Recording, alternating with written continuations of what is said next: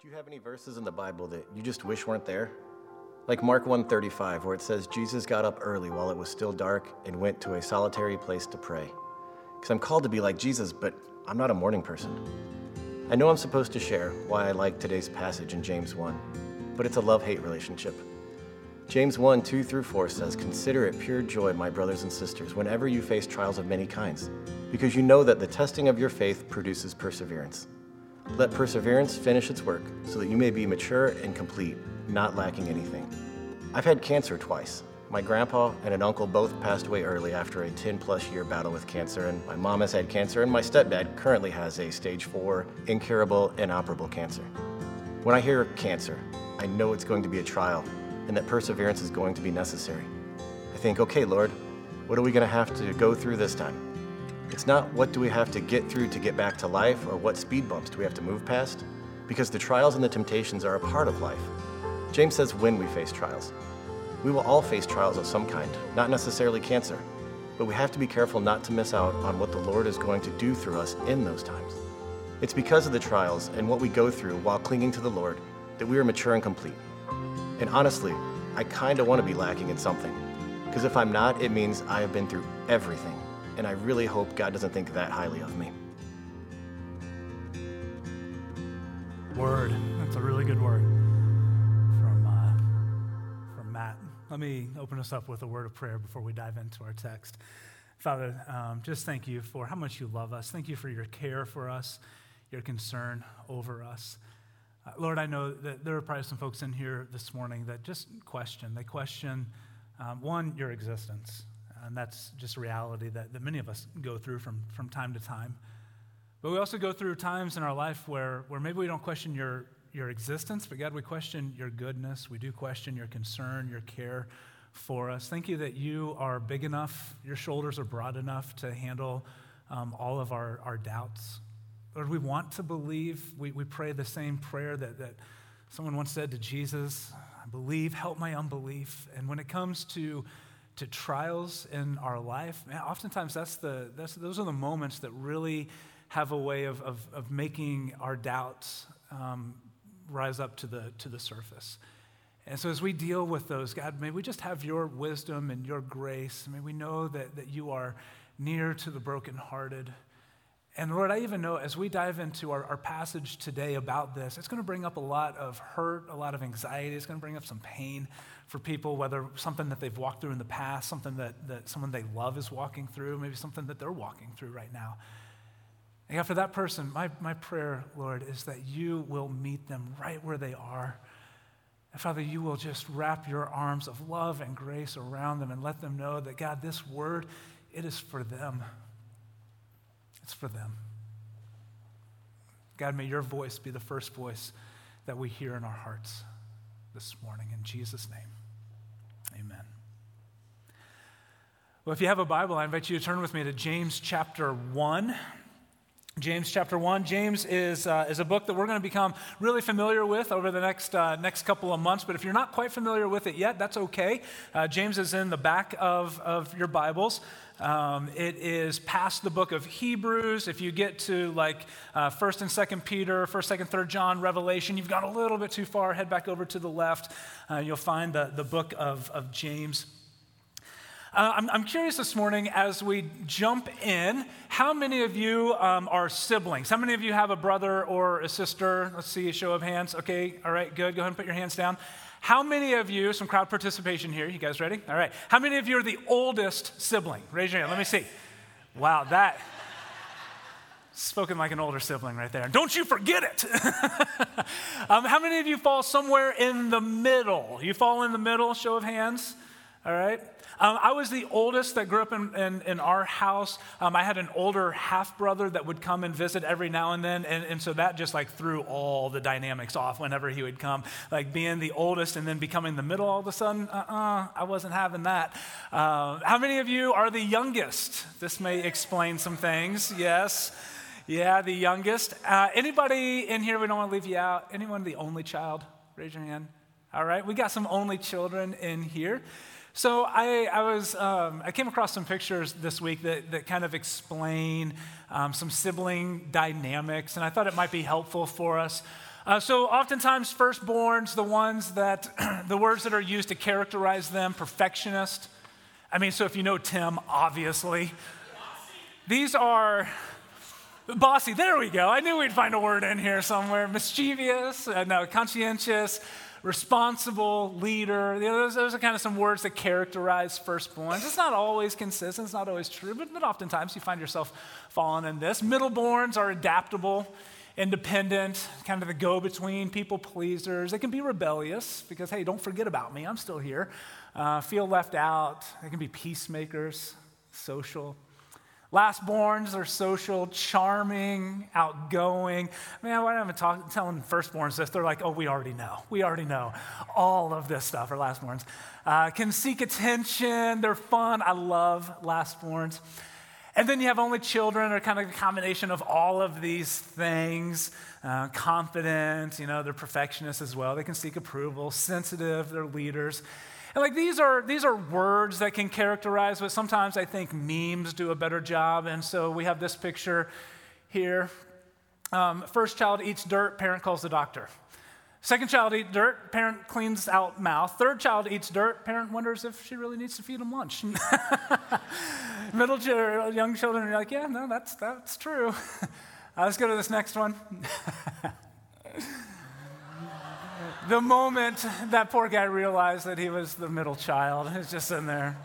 I don't think I like this. Some of you have seen this picture before. I thought it'd be appropriate to bring it back in. This next picture. This is the moment when Addie realized she wasn't the only child in our house. She's looking at Nora going, can we take this thing back? It's hard. Siblings and family dynamics are just rough, and some of you are really well aware of how difficult families can be. But the sibling relationship can also be tough. James was the younger brother of Jesus, and so you may have grown up and felt like, your older sibling had a Messiah complex. James' older sibling actually was the Messiah. And so it led to some tension, as you could imagine, in this relationship. And we see that kind of through the Gospels, but when we get to the beginning of the book of James, it seems like all of this is kind of cleared up. Let's take a look at it. James chapter 1. Starting in verse 1, it says, James, a servant of God and of the Lord Jesus Christ. Now let's pause right here because I don't want us to pass over this too quickly. James refers to Jesus as Lord, but he didn't always feel that way. He didn't always feel that way. In fact, those of you who have siblings, think about what it would take for your brother or sister to convince you that they were God. It would take a whole lot, right? And so James kind of was in that very same boat. And all of this added up to create this very complicated family dynamic. Mark chapter 3 records a time when Jesus was in a home preaching. James and his brothers and his mother heard that he was near, and so they actually went to the house. The text says that they went to take charge of him, for they said, he is out of his mind. That's a far cry from Lord. Jesus has gone crazy. We got to go and bring him back home. And so they go to this house. They're standing outside the home. They're saying, Jesus, knock it off. Come to your senses. Come back home with us. And don't miss what happens next. Some people from the crowd, they go inside of the home and they say, hey, Jesus, your mom and your brothers are outside looking for you. They want you to come home. And this is what Jesus says. He says, who are my mother and my brothers? Then he looked at those seated in a circle around him, and he said, here, not out there, here are my mother and my brothers. Whoever does God's will is my mother, my brother and sister and mother. You know, there are some times when I read the words of Jesus, maybe you have this experience as well. There are sometimes I read the words of Jesus and I just think to myself, whoa, that's really harsh. Like, did you really have to go that strong? I mean, imagine what is going on here. Like, don't miss the magnitude of this. In this moment, Jesus basically disowns his family. He says, they don't matter as much. My mother and my brother and my sisters, they're in here with me. And some of you have a son or a daughter who's disowned you, and you know the pain that Mary's feeling when that message travels from inside of the house to outside of the house. Some of you have a sibling who doesn't want anything to do with your family anymore, and you know the pain that it causes your parents. You also know the frustration that you have with them, and every time you think about it, it just kind of riles up something inside of you.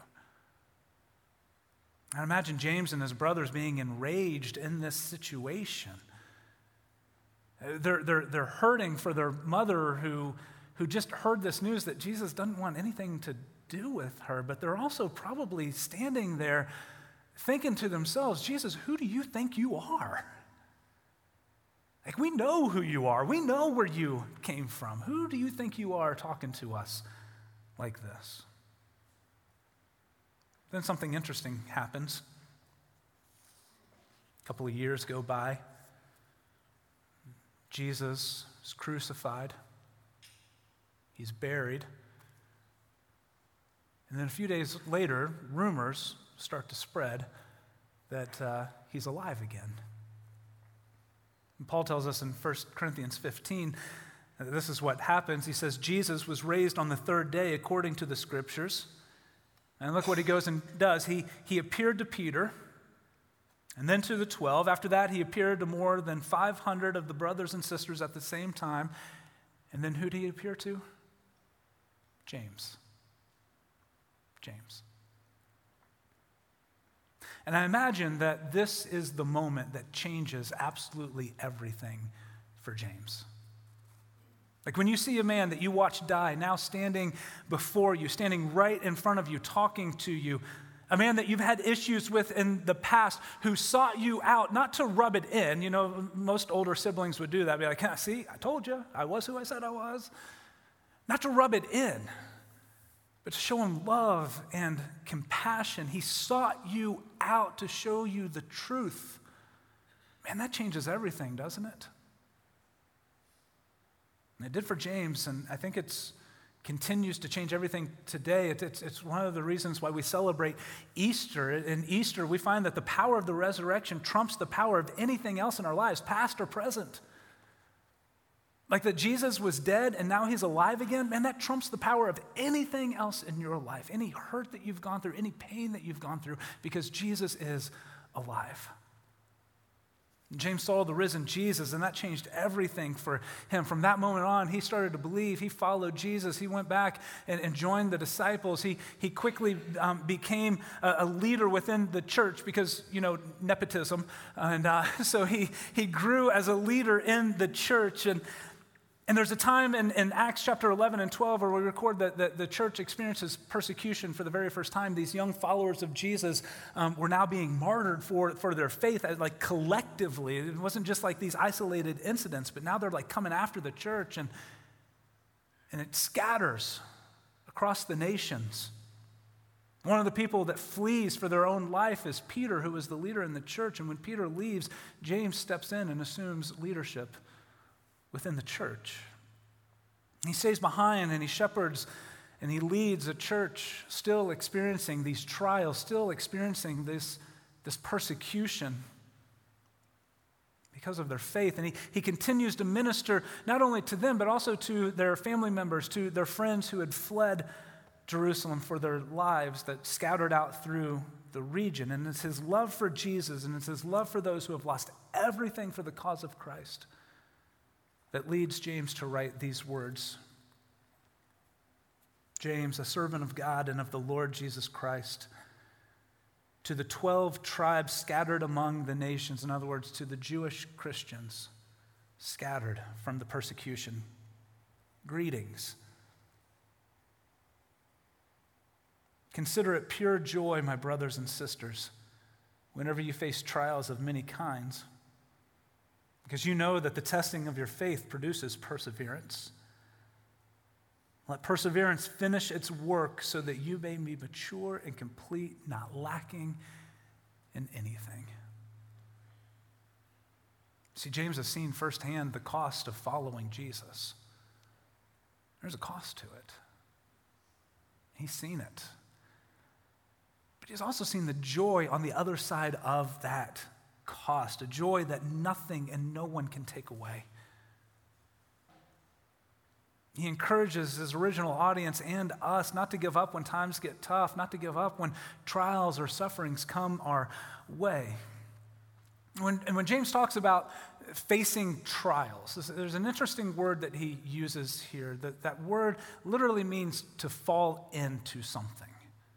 It's like you're walking along and you trip and you fall. You fall into it. And I think what he's saying here is that, we don't go looking for trials and difficulties in our life, right? Like we don't go searching them out, like wake up one morning and be like, you know what I need? I need a really good trial to walk through. My life's been just a little bit too easy. It needs to be a little harder. We don't do that. We don't go looking for trials. We don't go looking for suffering. We fall into them. They find us. We don't go looking for them. And so you didn't ask for that divorce. But here you are, single, wondering what's next. You didn't ask for that diagnosis. But man, it came anyway, and the news hit you like a ton of bricks, and you felt your breath just being sucked out from you, and you're wondering, what is next? You didn't ask to be let go from work. You didn't ask to have a child struggling with addiction. You didn't ask for that trial that you're facing today, but you fell into it anyway. And so now the question is, how are you going to respond? Like, what's your next step from here? So James comes along and he tells us to consider it pure joy when we go through trials. That word consider, James is almost saying, like, you have a choice in this. We can choose to see our trials as a hindrance or as a temporary setback. We can see our trials as a reason to throw in the towel and say, I'm done, I've had it, I quit. Can't do this anymore. We can choose to see our trials as God punishing us or just proof that he doesn't exist, and if he does, then he's not good and loving and kind. Like, we can choose that, or we can consider our trials as a tool that God uses to form and shape and mold us. A tool that God uses to show us how much he loves us and then how much our souls can find rest in him. I listened to an interview last week of author Ruth Bailey Barton, and she writes a lot about soul care and finding rest in a world that oftentimes views rest and healthy rhythms of life as a weakness. She's constantly trying to pull the church back to that rhythm of a Sabbath that God called. It's not just a Jewish law, but it's for all believers, all followers of Jesus, to find rest. And she talks about how she wasn't always in that place in her life. She shared about a time when she was busy with work and family and church stuff, and it just added up and added up and added up. And she would look at her calendar. She'd get to the end of the week. She realized every single day she had something behind her, and every single day she had something ahead of her, and it was literally killing her. It was killing her emotionally and physically. It was killing her spiritually, even as she was trying to do ministry. Some of you, you're like, yeah, I've been there. She said one day she was riding her bike into work, and she was coming up to this intersection, and a guy was driving a truck and didn't see her or the stop sign and just plowed right into her on her bike. She said, I woke up, I was in the hospital, and they were caring for me. She had some aches and pains, some bumps and bruises, as you could imagine.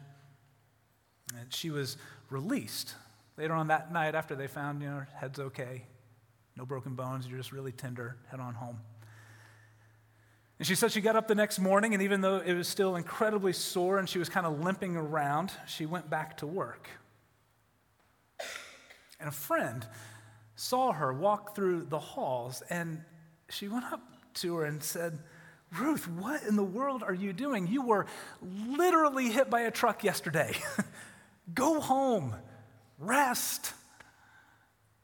She said in her heart she didn't feel like she could. She felt all this pressure at work and home. She had a to-do list a mile long. It just kind of weighed on her, and she thought, there's no way I can take a day off. And so she just kept pushing through the pain, pushing herself to the point of mental and physical and emotional exhaustion. And finally her boss and her coworkers and her husband came and got her, and they're like, "You have to go home." They made her go home. And so she went. She took a few days off to heal up from her accident, and she said that it was in the midst of that pain, it was in the midst of that trial in her life that she learned the value of rest. And so she says, now I look back at that accident not as something that God caused, not as something that God caused, but something that God used to get my attention, something that God used to help me find a more meaningful, deep, and satisfying relationship with Him, because it forced her to do something that she would not have done otherwise. It forced her to rest. And in doing so, it matured her faith and brought her into a deeper relationship with the Lord. And so I think that that's why James is telling us to consider it pure joy when we go through these trials in life. And many of you could probably stand up and say, yeah, I've had an experience a lot like that. I had a heart attack, and I looked up, and I'm like, whoa, I've got to slow down my pace in life. And you readjusted. You lost a friend, and you looked around at your family and your friends, and you thought, I need to reconcile some things that are hanging. You go through difficulty in your life, and you look around, and you feel alone, but you find, man, God never leaves me. I think what James is telling us to consider these pure joy when we go through life is because he knows that what waits for us on the other side is a stronger, more mature, complete faith in God that he says lacks nothing. He knows that nothing in life, that absolutely nothing can satisfy us. Nothing can give us hope. Nothing can bring us joy. Nothing can be the solid rock that we can build our lives upon like faith in Jesus and the love of our Father. I think what James wants us to know, not just in our head, but also in our hearts, is this, that our trials refine our faith and they get rid of anything holding us back from a deeper relationship with the Father. As we go through these things, these trials pull out all of these impurities in our faith, all of these things that get in the way of this authentic, real relationship with God. And they bring it down to the most concentrated form. And we find in that moment a faith that is much richer than we had ever experienced, a faith that informs a whole lot more than just what we do on Sunday mornings. And I think what God desires for you more than anything else is for you to love and to trust Him, to find your hope and your security in Him. I'm telling you, He desires that so much that He wants to use anything that comes in your life to bring you to that place. And that doesn't mean that He causes them. He doesn't cause them. We don't fall into trials because God is sitting there pushing us into them. We don't fall into trials because God is punishing us, or because He doesn't notice us or love us. We fall into trials because we live in a broken and fallen world where our bodies fall apart. They fail us. We live in a broken and fallen world where people fail us, but a world where God never does fail us. So God doesn't cause these things to happen, but because He loves us, He can redeem them. He can use them to refine our faith, to draw us into a deeper relationship with Him. And so that's why we can consider it pure joy when we go through trials. But what if we're in a place where we just aren't quite there yet? What if we're a place where we're just not quite ready to find joy in our pain? Where perseverance and mature faith sound good, but you're thinking, man, I'd rather have my health back. I'd rather be able to reconcile my broken relationships. I would rather have a little bit left in my bank account at the end of the month rather than a little bit a month left at the end of my bank account. If you're in that place right now, I think that verses 5 through 17 give us some wisdom on how we can begin to shift our perspective on the trials that we face. I encourage you, go back home. We're not going to read all through these verses today, but go back home and just study James chapter 1, because there is some rich, beautiful stuff in here that we won't even have time to talk about in depth. We're just going to barely scratch the surface. And this is one of the reasons why we're calling this series Relevant Faith, because, man, James has so much wisdom for those of us who are just trying to get through life. And for a lot of people, that term, those two words, relevant faith, it kind of seems like an oxymoron, like those two things don't really go together. But I think that James would be exhibit A for why I think that that's not true. Like, it is, our faith, Scripture, is so incredibly relevant. And I think that in this, he gives us some tools that, if you're not quite in that place yet where you're able to consider your trials as pure joy, he gives us some advice for how we can mature in our faith and get there. And the first thing he says is pray for wisdom. Like, if you have a hard time considering your trials with pure joy, James says pray for the wisdom to see them the way that God sees them. And pray for wisdom to trust him in the midst of all of these things. And then he promises that God will answer that prayer every single time. He answers the prayer for wisdom to all without finding fault, meaning God's never going to look at you and go, aren't you okay with this yet? Aren't you okay with this yet? Don't you know what I'm trying to do? And he invites us to pray for wisdom. And like a loving father, he gives it to us. I was talking to a friend this morning as she walked into the church, asking her about a trial that she's going through of her own. And I told her at the end of the conversation, I said, man, it takes a lot of strength to go what you're going through. And she looked at me and she said, no, Sean, it takes a lot of surrender. That's a good word. I should have just said, hey, would you go and preach this sermon, because you'll do a whole lot better job than I would. It's wisdom that's learned through the trials of life. James tells us, second, to run to God, not away. And the truth is, we know this, our trials can either push us away from God or they can draw us to him. James says that when we go through these trials, it's not proof that God doesn't love us or think highly of you. In fact, it's just the opposite. So run in order to persevere through this trial. And when you do, God is going to richly reward you. He will reward you with his peace and his comfort this side of heaven, but even more, he will reward you with the crown of life when you see him face to face. James tells us to notice where you turn for comfort. Don't miss this. This is important. Where do you turn for comfort? When you hurt, when you're confused, when you don't have all of the answers, what you turn to in that moment oftentimes reveals the God that you worship. An acronym that I found helpful for this is HALT. Where do you turn when you're hungry, when you're angry, when you're lonely, when you're tired? Where do you turn when you're hungry? Maybe not just physically, and some of you are feeling that right now, and you're thinking, I'm about ready to turn to a restaurant as soon as you're done talking. But maybe not so much physical hunger, but emotional hunger, spiritual hunger. Where do you turn when you just feel like there's something missing in your soul and you have this longing deep inside of you? Where do you turn when you're angry and you just don't know what to do with that anger and you just need some kind of a release? Where do you turn when you're lonely or when you're alone? No one's watching and you feel like no one cares. Where do you turn when you're tired physically, emotionally, spiritually? Oftentimes, how you answer that reveals the God that you truly worship. And James, in verse 1, he says, listen, when we go through this and we're tempted, we're dragged away with our desires and we're enticed. He says, be aware, watch for what is tempting you. Stay close to the Lord. And then finally, James says, remind yourself that God is good.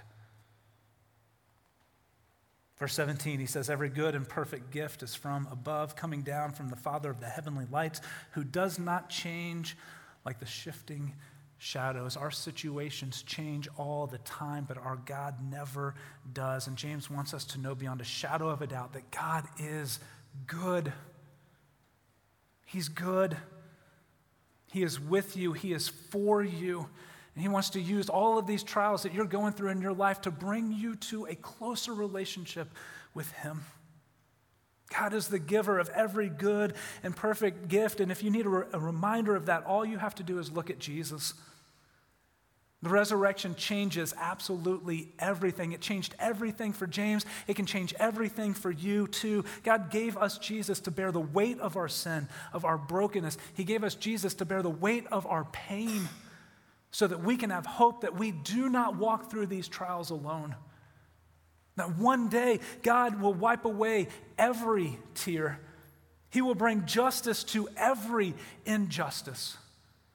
That one day there will be no more cancer, no more divorce, no more heartache, no more addiction. Through Jesus, God will one day restore all things to the way that he intended them to be from the very beginning. And until then, he says, hold on to me.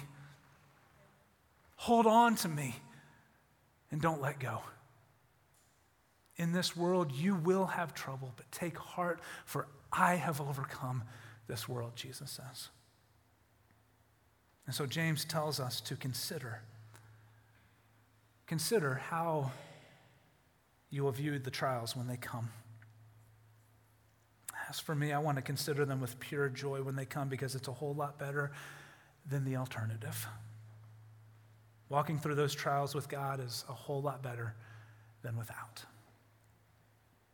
At the end of the day, what James knows and he wants us to believe, and I'll close with this, is trials refine our perspective on who God is and how much he loves us and the relationship that he's calling us into with him.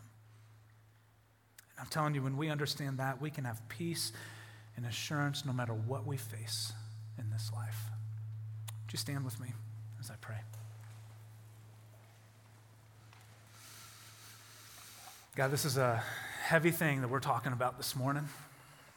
And many people carry the weight of trials with them every single day as they walk through life.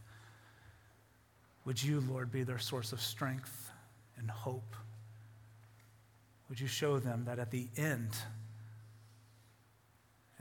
of this trial, whether it be the end here on earth or whether it be the end in heaven with you, that the end result is a closer relationship with you. It's a greater trust and faith in the one who is the lover of our soul, the one who never leaves us or forsakes us, the one who is close to those who are brokenhearted and hurting, and lonely and tired.